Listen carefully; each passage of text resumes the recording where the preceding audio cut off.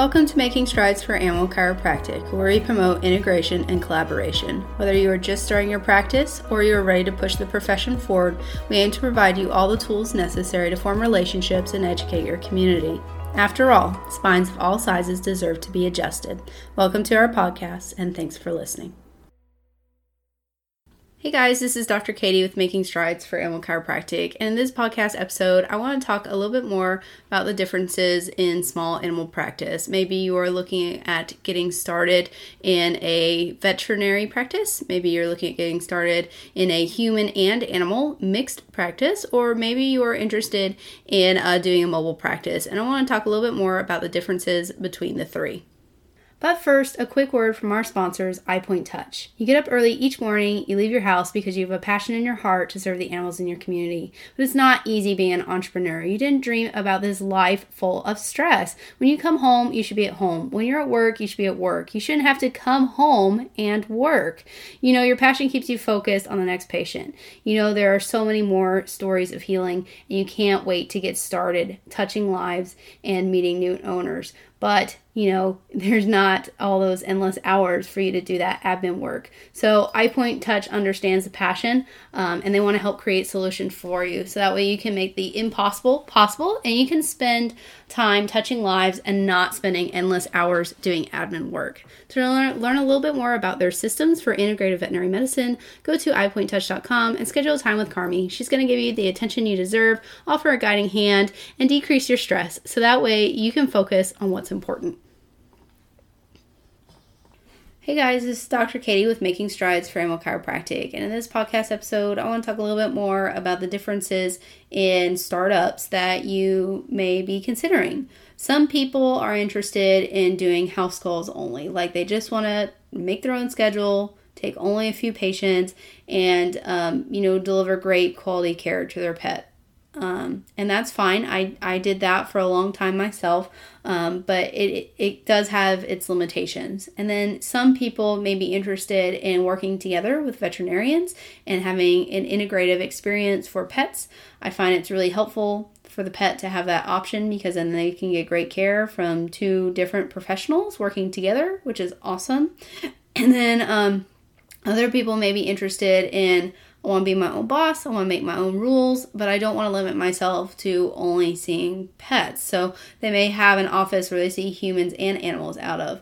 And there are some considerations with that. It's very high overhead, but it could be very rewarding for you. So I want to talk a little bit about the differences because many people, they want to be an animal chiropractor, but they just don't know where to get started. So I personally was working out of a human practice as an associate for 2.5 years, and then I did animal chiropractic on the side, if you will, as my side hustle. I saw humans Monday through Thursday, and then every other Saturday, and then I'd see my pets on the weekend or whatever I could fit them in. And I saw a lot of small animals because they're just easier to travel to. So I would see like maybe 2 or 3 dogs a weekend, and then I'd go and treat humans, and then I'd see like 5 or 6 dogs a weekend, and then I'd go and treat humans. And it grew to a point to where I was able to leave that full-time position and do house call animal chiropractic full-time. And I did that for about a year or two, and then it grew so much, and I made connections that I eventually worked myself into working out of a vet clinic.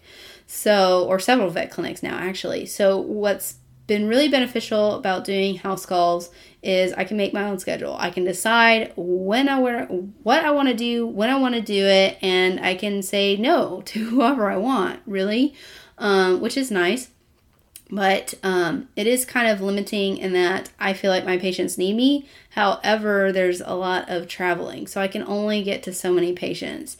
When you are doing a house call model, you are pretty much limited to seeing about 8 to 10 appointments a day, like if you are going hard and fast. And I used to see 40 to 50 humans a day, so seeing like a maximum of 8 seems like, I feel like I'm not doing enough. I feel like I'm not serving enough of a demographic. However, I want you to consider that, say you live in Dallas like I do, and you service, less than the area I do. Say you only travel up to 30 miles, which is about 30 minutes of a radius from where you live. I actually travel 60 miles, that's not to my own detriment, I guess.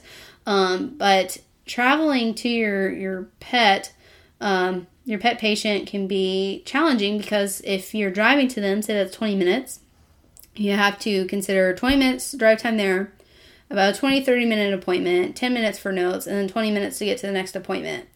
So if you add all that up, it's a little over an hour for each pet, each appointment. So after about 4 or 5 of those, you get kind of exhausted because you're driving to them. You got to write down your mileage and all that, and then you got to go and do the appointment. And maybe it's a new appointment, so you got to go through your exam and your report of findings, and then you have to do the actual treatment, and then you have to hop in the car. You have to write down what you did. Hopefully you have time to do that, and then you have to get to the next appointment.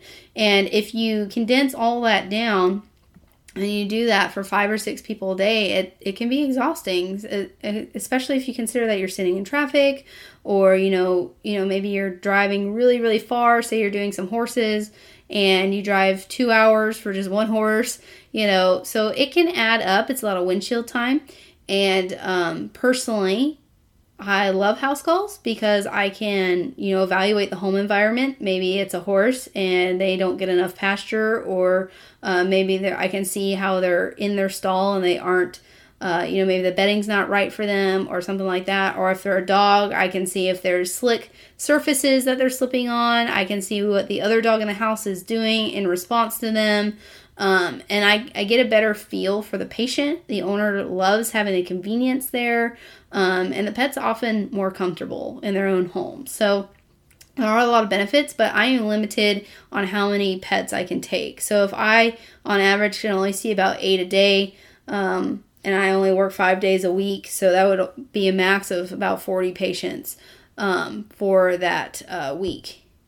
Yeah, 40 patients for that week. So if you count all that up, say you only do $50 an appointment, that kind of limits your income.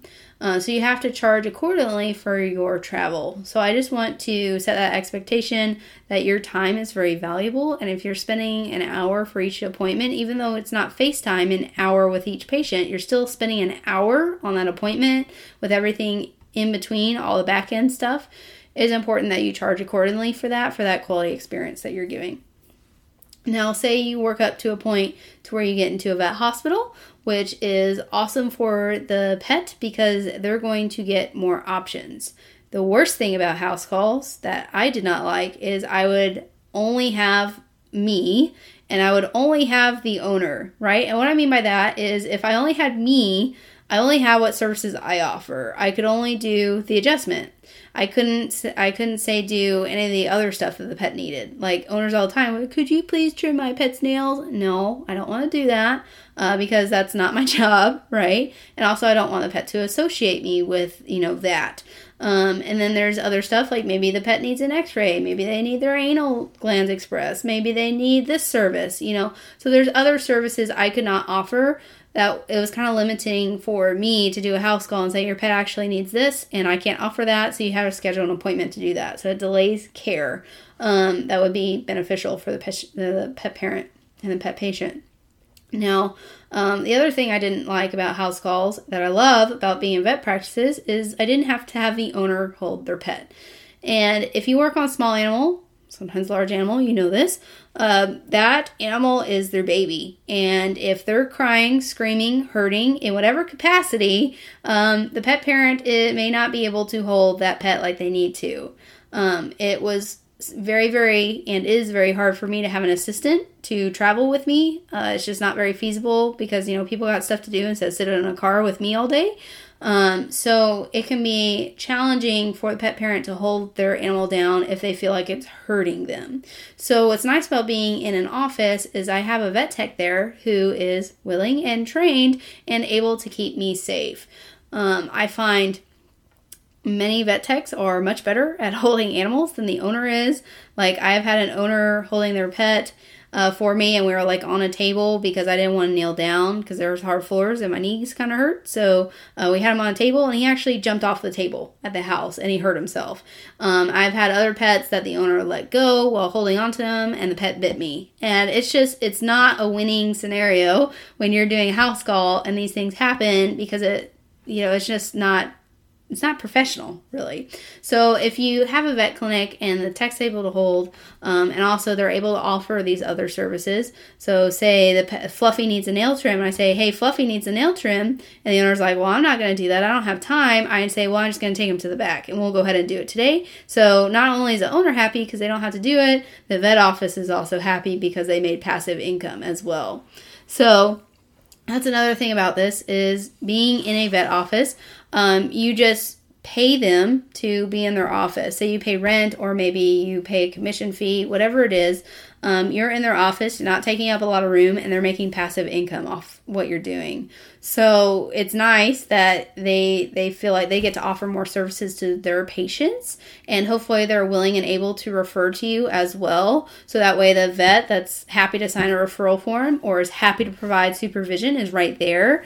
And they're also able, hopefully, to take on a couple of those patients that may need, blood work or an x-ray, or can you just look at this mole real quick? They're able to be there and offer a second opinion through a different lens that you may not be able to. I have had, some cases where I'm like, I just want to make sure this isn't malignant. Let's just go look at this real fast with a vet. And so we can know if that pet needs to have a different kind of management. And the pet parents that I've talked to working out of the vet hospital, they're very grateful that they have multiple providers working together on their baby. So that is something to consider as well. If you are having these pets coming in and you're integratively working on them, say Dr. Smith at that hospital refers you Fluffy, and Fluffy comes in limping and it's really bad, and the owner's like, I don't know what to do, and the vet's like, well, I already prescribed NSAIDs and you said you don't want to do surgery. So the owner's looking to you and the vet's looking to you, and then Fluffy comes in for visit number 5, he's no longer limping. Well, then the vet and the owner and then you are all happy, and it also moves the profession of animal chiropractic forward because the vet is right there seeing the great outcomes of these pets that you're treating under their roof. So it's a win-win-win in my opinion, and I really hope that more animal chiropractors consider moving their animal practice under a veterinarian's roof, provided that it's the right fit with all the professionals, because pets get better care integratively. Humans get better care integratively. But it is to our benefit to work together for the patient. The third way that you may consider working on an animal is having your own practice, which is great. You can work on whatever you want, whenever you want, and you get to shape, your style of practice. I have a buddy in Oklahoma. It's a direct access state, so he is able to see humans and animals out of his practice. So what he does to make it feasible is he has his front desk staff help him with scheduling, of course, because if you're seeing both, that's a lot. Plus, especially if you're like in a vet practice, instead of an hour for an appointment, it shimmies that down to about 15-20 minutes per appointment. So say you're seeing humans as well, that's 15 appointment blocks for every single patient. So potentially you can see upwards of 4 to 8 patients an hour. So what he does is he has his front desk staff help him with scheduling, and then he tries to book his humans like 9 to 11, and then he books his pets 11 to 12, and then he'll have lunch, and then he'll come back, and 2 to 4 he treats humans, and then 5 to 6 he treats animals. So it's a nice balance between the two. He's never bored, right? He gets to serve a lot of different people and a lot of different pets. But the reason he does this is it enables his front desk to help him with cleaning, because if you have pets coming in with humans at the same time, we know that animals have a propensity to making a mess. Say they poop or pee somewhere, or say there's dander. There's a lot more cleaning that comes into play. So you got to have your support staff help you with this, because things have to be sanitary if pets and humans are in the same space. So depending where you are and what your laws are, that may not be allowed. So there are certain restrictions because humans have allergies, right? And you don't want to get sued for someone having, an allergic reaction in your office, right? So I really recommend that you have flooring that is easy to clean. I recommend you have support staff that's willing to help you. And I personally, if I were to have my own facility, which I would love to work towards, I would have a separate entry for animals, like a room in the back, and then I'd have a separate entry for humans. So that way I would keep them separate at all times. So that way is, in case you have that one person who doesn't like dogs in your office, they don't have to deal with that. It is higher overhead though. You can see a whole bunch of patients, which is great, but it also comes with higher overhead. So you're paying for all the furniture, you're paying the salaries of your front desk staff, you're paying for the electric and the heating and all the bills that come with it. So if you are wanting to do this right out of school, you're probably going to have to write up a business plan and get a business loan in order to make this happen. So it's not wrong or right, but if you want to start out as a mobile practice and build up to a place to where you can afford to get your location started, that might be a little bit more feasible, because I find a lot of grads getting out want to stay as low overhead as possible, and they start mobile and then work their way up into a location. I know some people that also do mobile house calls and they see the whole family, like they do the humans and they do the pet.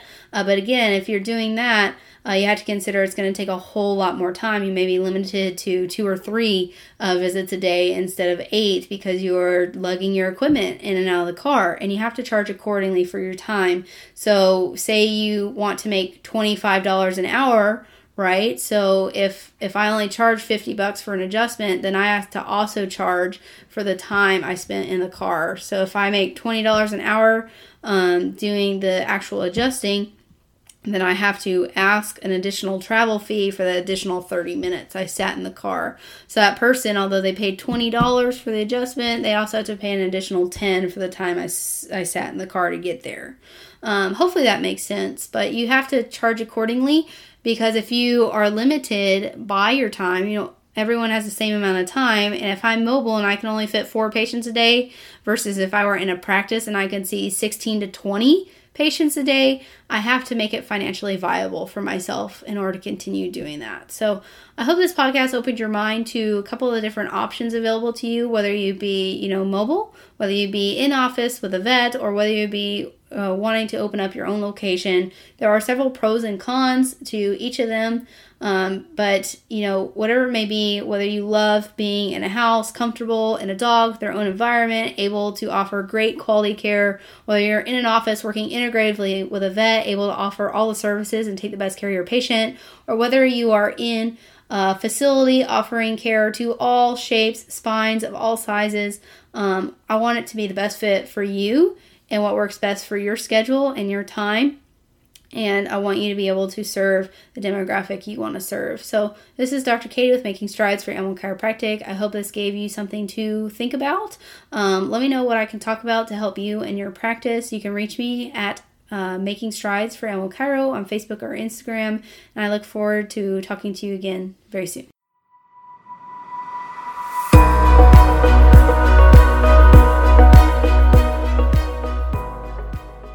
Hey guys, Dr. Katie here. Thanks for listening. My intention behind starting this podcast was to build awareness and promote our amazing profession. If you like what we're doing here, please like, share, or leave a review. Help us to spread this movement so we all can begin to take steps towards change. Let's make strides for animal chiropractic.